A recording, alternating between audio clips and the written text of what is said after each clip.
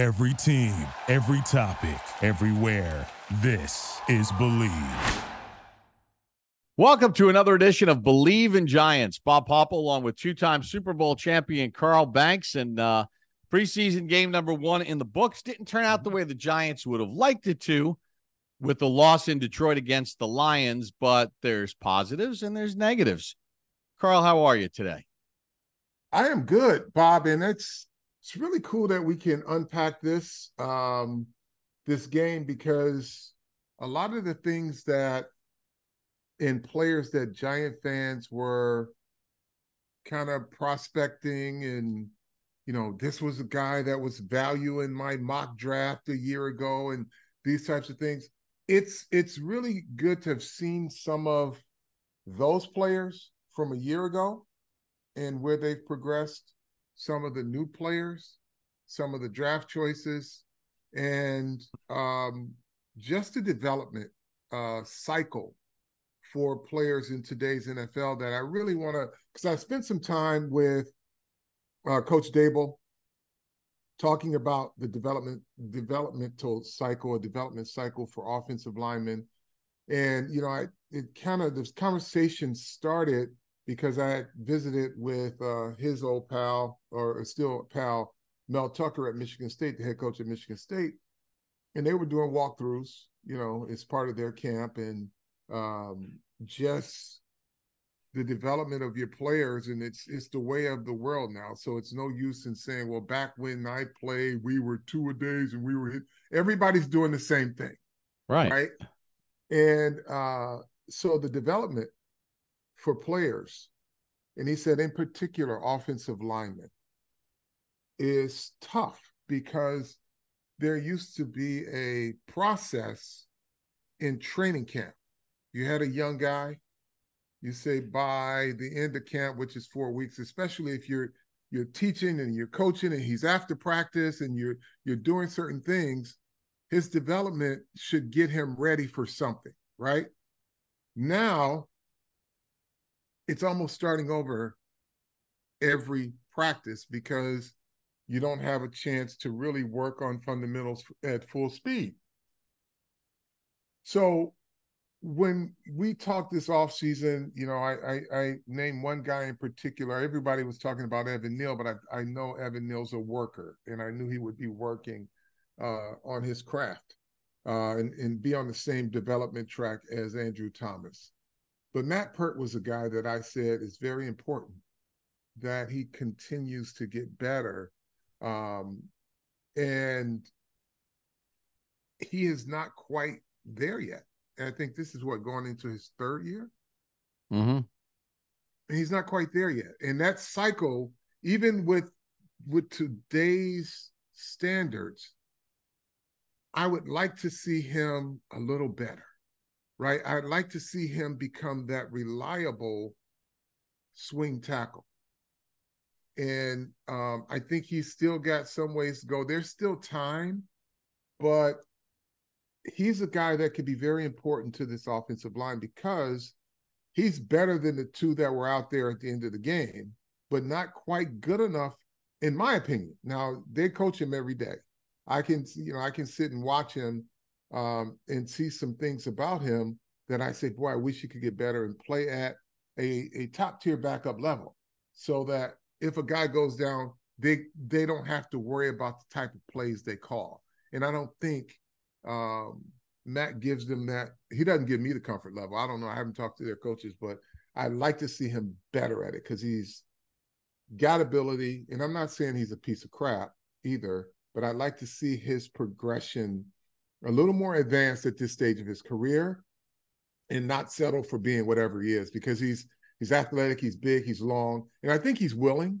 But he's gotta get that progression, because you need one more tackle that, if God forbid any of those, Evan or AT goes down, that you throw him in there and you can still run your offense without fear of a major breakdown.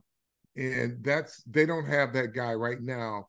I think on the inside of their offense, they have some options, but on the outside, not quite yet. So there's a couple of things I want to get to here. I thought watching the one-on-ones against the Lions and watching them play, I thought Tyree Phillips played pretty well. I thought he did a really nice job. I was impressed with what he did. He got a little dinged up, so he was unavailable, which is a shame for him.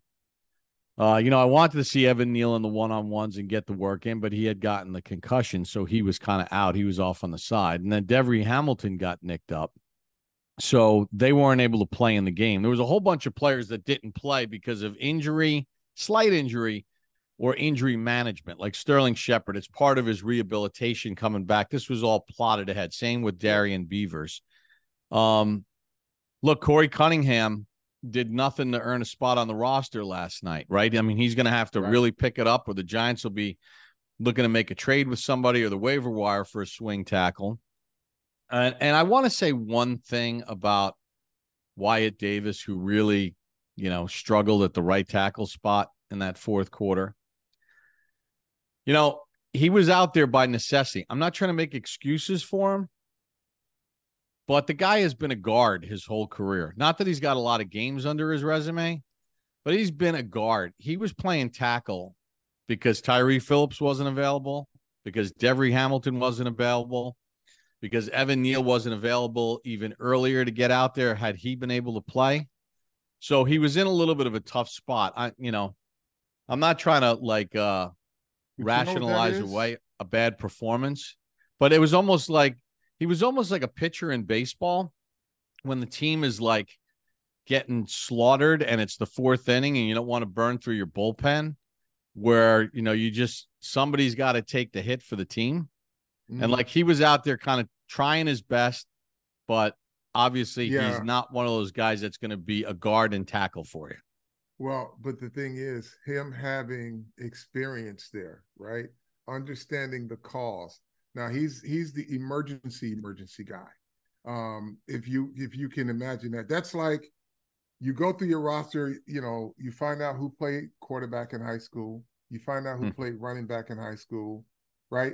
And it's just like the wide receiver the Giants have played linebacker for 2 years of his career, and then he switched to wide receiver. Yeah, the tight end. So you want to find out these things just in case there's an emergency and you have a rash of injuries. Who can you put in, right? You can't run everything with him, but that's the experience that he's now getting. And yeah, I mean, listen, and they learned a lot about a lot of people last night. Because we traveled with the team and we stayed in the team hotel and we were on the buses and we were in and around the hotel and a place to eat in the hotel and all that other stuff, I got a chance to spend like an evening with Wink Martindale. And, obviously he's not giving away, his trade secrets, because especially, you can talk to him differently than I can. Former player, you talk a more similar language, but he's very excited about what he's seen out of Pinnock so far in camp. A player that the Jets didn't really want to lose. They were hoping to sneak him through waiver wires, but because the Giants had joint practices with the Jets, they got a good look at him. They had a good scouting report on him coming out of college, and he was a nice waiver pickup. And he showed some of those flashes right in that first quarter in the game. Those are the kind of things that win your job. I meant to bring this up on the telecast, and I was really upset that I didn't bring it up during the broadcast, but you being a proud Michigan State man, to talk a little bit about that visit to Michigan State, because you mentioned Mel Tucker. Mel Tucker was a defensive coordinator in the National Football League. He was with the Cleveland Browns, with a bunch of different teams. Now he's the head coach at your alma mater. But, you mentioned some of the things that you learned, and he and Dable know each other. Yeah. Haven't been on the same staff. But there's a lot of correlations between how they prep the college kids and how the pros have to be handled now. Yeah. So, I have, and Coach Tucker, I hadn't been back to Michigan State, Bob, in probably 15 years, and really didn't feel like it was that welcoming, towards the former coach's latter part of his tenure. But I came back and, I was welcomed with open arms, and one of my high school buddies. We grew up in the same neighborhood. He's younger than me. He's like a little brother. He's on the coaching staff. So you got all of that. But I'm talking to, his name is Courtney Hawkins, talking to Courtney Hawkins. And then I spent about 45 minutes just in the coach. Once we got off the field, I went and sat in his office, and we just started talking. And they have this phrase, "What's your burn?" Right? And that's what they tell their young players. What is your burning desire? Why do you do this? Right? And I talked to Coach, and I was talking to Courtney, and I said, the biggest challenge now, as I look at the way the game is played, and that includes the whole process of in-week preparation and then game day. I said there's the things that used to be important is assignments and hustle and things like that. But now you can walk through your assignments and you can say, yeah, I got it. And you can feel great about your walkthroughs. But you really don't know how your players will respond on game day.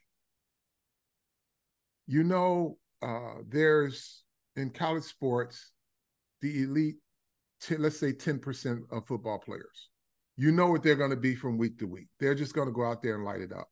But then you got the other 90% that you got to get to good or very good in order to compete. And the question is, what do you do as a staff, or how do you work on the mental toughness of your team? You can't gauge mental toughness in walkthroughs. You can't gauge mental toughness by walking through the locker room and kind of gauging who's doing the rah-rah. Because the danger that you have, and this is at every level now, the danger that you have is that once you take those pads off for 4 days, 5 days, and then you put them back on, what person are you getting? Are you getting walkthrough Carl, or are you getting game day Carl? And say you start off with game day Carl and he gets hit in the mouth. Does he have the mental toughness to do all the things that you've been talking about and you've been preaching about? Or does he go back into walkthrough Carl and say, you know what, screw this? And that's a challenge for every coach right now at every level. They've got their 10% guys. Around every league, there's 10% elite. There, what they're going to be. But they're guys, and they're so easily distracted. The college, the pro, and the high schooler, they're easily distracted. They got a lot of toys.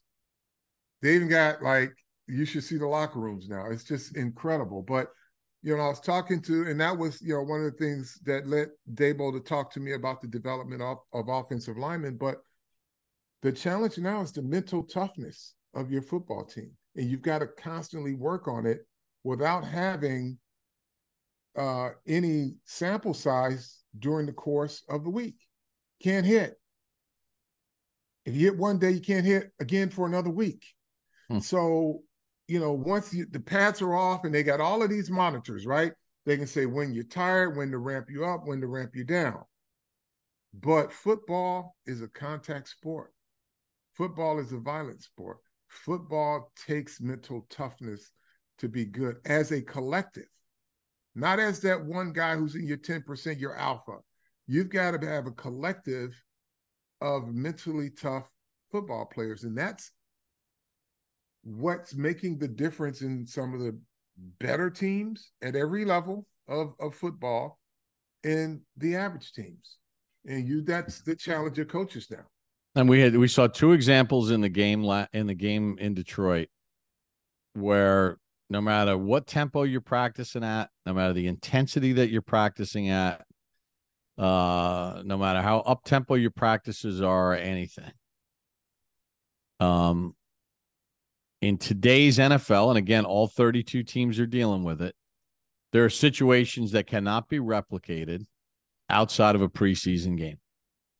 I mean, you can run your 2-minute and all that other stuff, but it's still not the same as the actual game. And we saw the Giants in goal line on defense.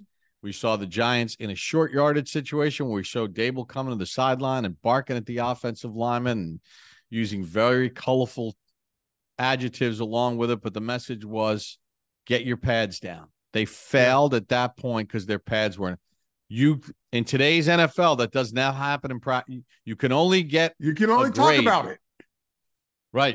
So the only grade those players are going to get, no matter how many times they run goal line in practice, this is the grade that's going to count because this is the one that was for real.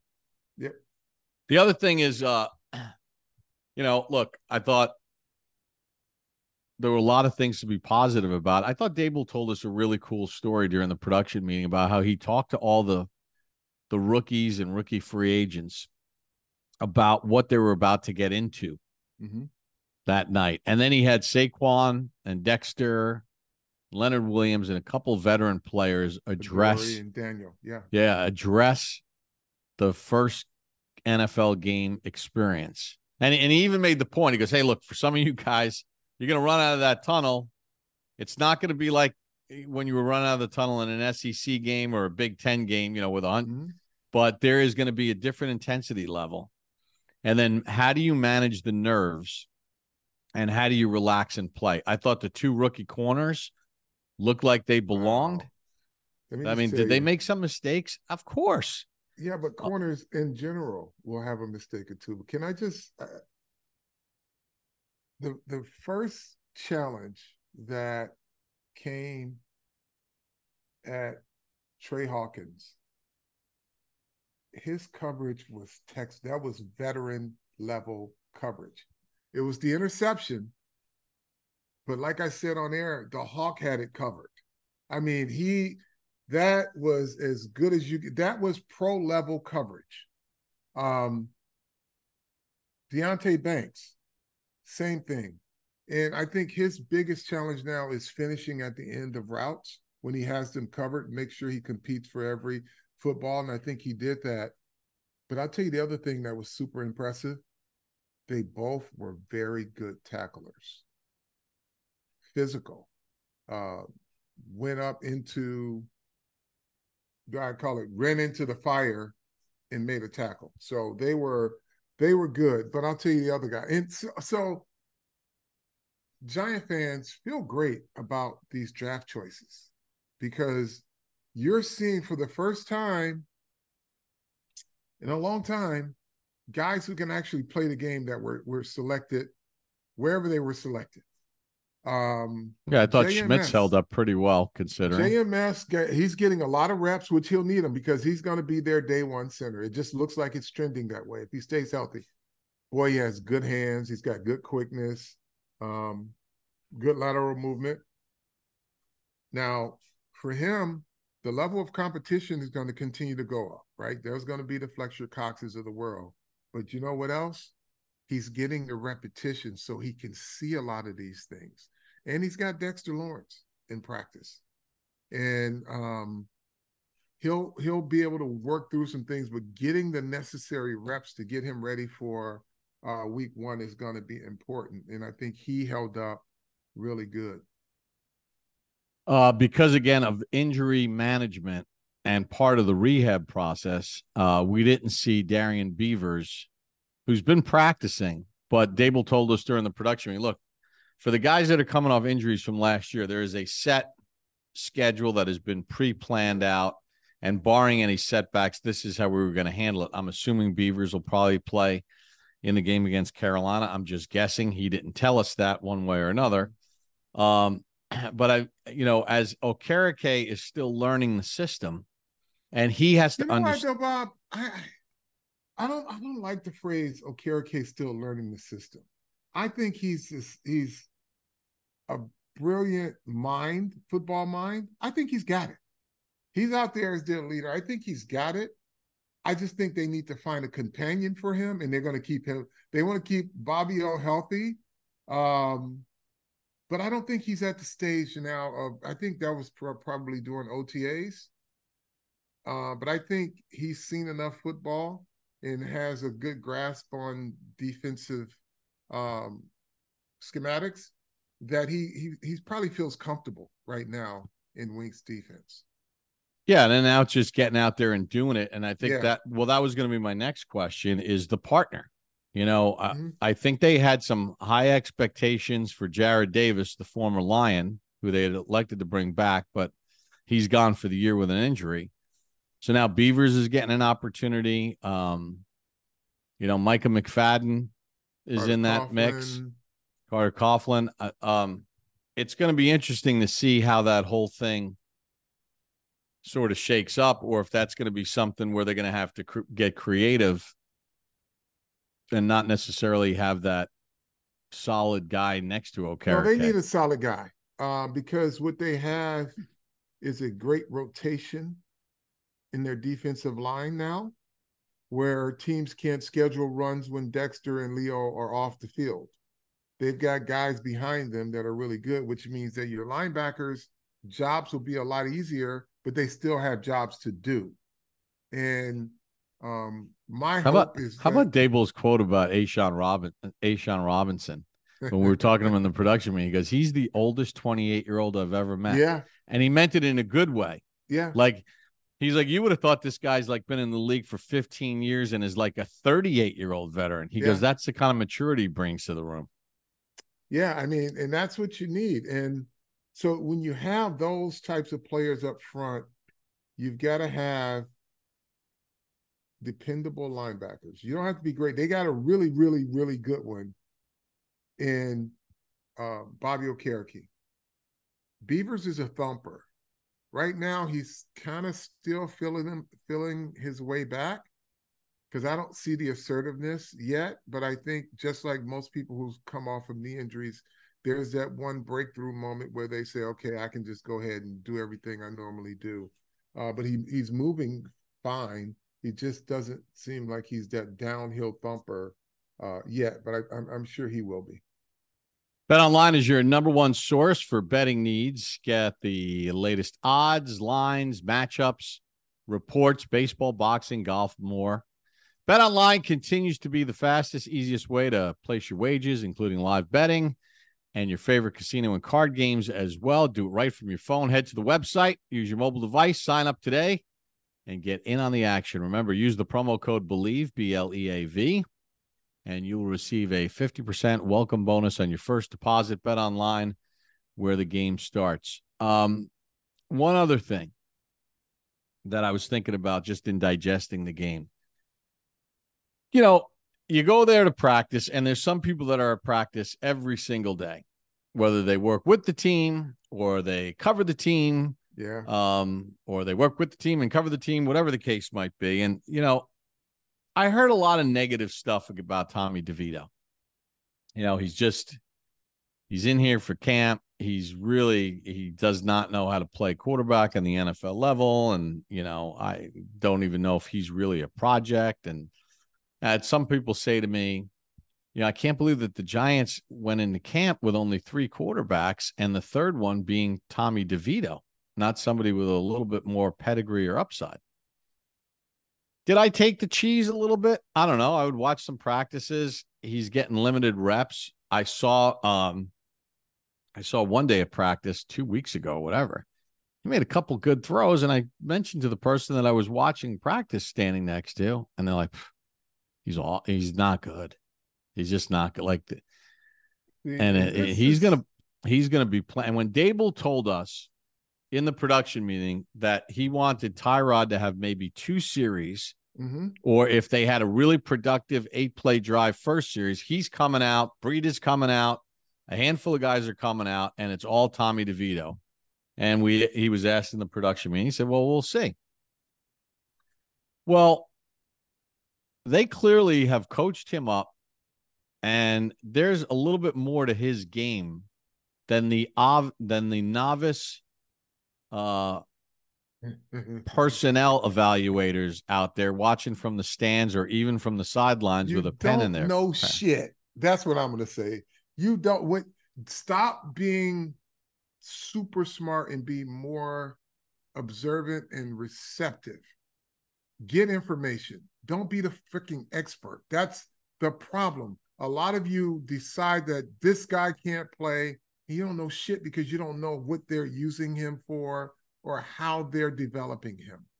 You didn't know before last night. I doubt very seriously if any one of these experts, whether they're outside on the Twitter space or inside in the Giant space, who decided that this guy wasn't worth a damn, I will guarantee you never had a conversation with Joe Shane, Mike Kafka, or Brian Dable as to what they like about him and what he could do. Because when you have those conversations, then you can start to evaluate based on what they like about him, what they see in him, and what his skill set is. Because if you have those conversations, instead of being the know-it-all, because you're smarter than a GM, you learn more. Because they'll say, well, you know, Tommy DeVito, he's mobile, he's got a pretty good arm, and throws good timing routes. And his vertical ball, mid-range, pretty good. Looked like he did all those last night, right?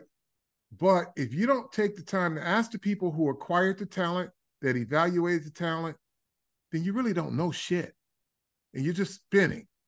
You're spinning hot air, and you're doing yourself a disservice. So, and look, go ahead. And I was going to say, and listen, even those people went into last night eyes wide open, sure, figuring, well, now it's going to be for real under the lights in a game situation. Let's see if some of the things that we've seen out of him translate. Because there's been a million cases of guys that are unknown quantities that maybe the coaching staff likes. Look, there's a lot of people that like Brock Purdy in the Niners organization last year. He was Mr. Irrelevant. He was the last pick in the draft. That means that 31 other teams passed on him, and the Niners passed on him a bunch of times. Sure. But there was something there that they saw and they liked and they thought that they can develop. Now, I'm not saying that Tommy DeVito is going to turn into Brock Purdy or anything. I'm putting this all in context because then you have to see what happens when the lights go on. And there's been a million cases of guys that teams like the skill set, like the decision-making, and then the lights go on in a game, and it's just a massive scatter, train wreck, big pile of hot you-know-what. But it didn't turn out that way last night. Right. And I will make the case that over the years, in their quest to find backups for Eli Manning, when the Giants would draft quarterbacks in mid to late rounds, I can honestly make the case that Tommy DeVito looked better in his preseason game than a whole bunch of guys that in the past the Giants have drafted in fourth, Kyle Lauletta, fourth rounder, and some other guys that they drafted later that never looked as poised and as kind of aware of what was going on in their first preseason game than this kid looked last night. Okay, so we're there. We're not canonizing him. We're not even saying that he's going to be on the NFL roster. But what he did I'll use the Parcells line. You know, like, don't put him in Canton yet. He's not. Yeah. Don't fit him for the gold jacket.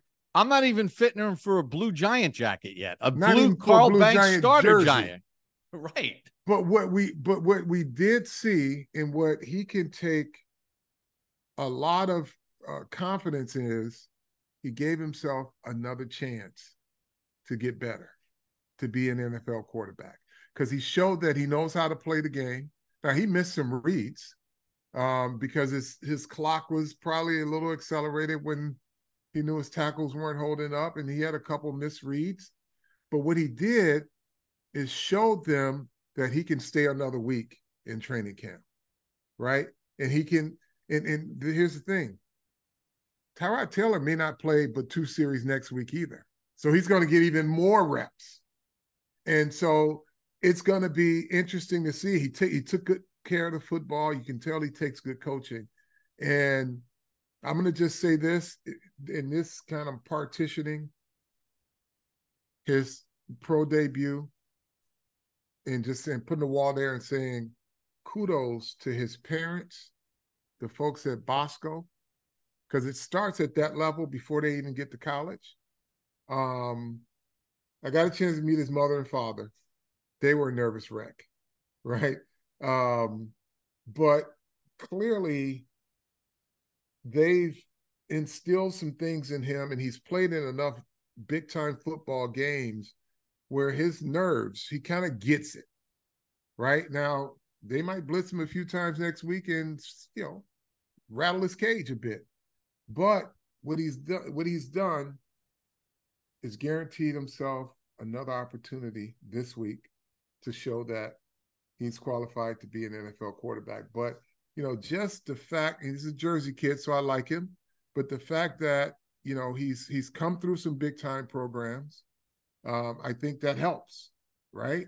But I think it also comes down to his family encouragement in helping him develop as a young man. So kudos to them, and not just them, but all the families. But we're talking about this young quarterback who most people didn't think had a chance, and he's showing you why he deserves another week on the NFL roster in a camp. Right. I mean, and let's face it, he didn't turn the ball over, with the exception of the last play of the game where it's 4th and 14 and you can't take a sack, you can't check it down. You hope one of you guys can make a play or you get a call. Think about that. That's football IQ.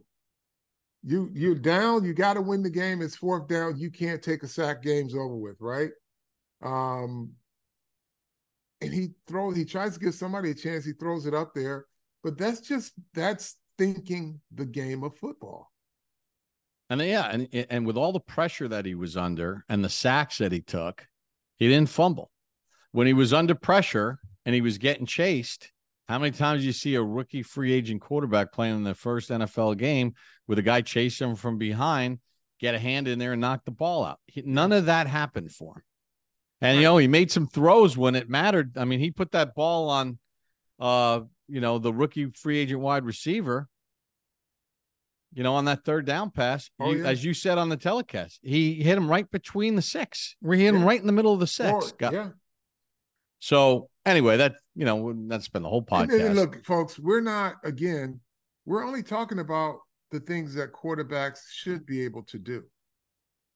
So he's not the exception, but what he's showing you is he is doing the things that real quarterbacks should be able to do.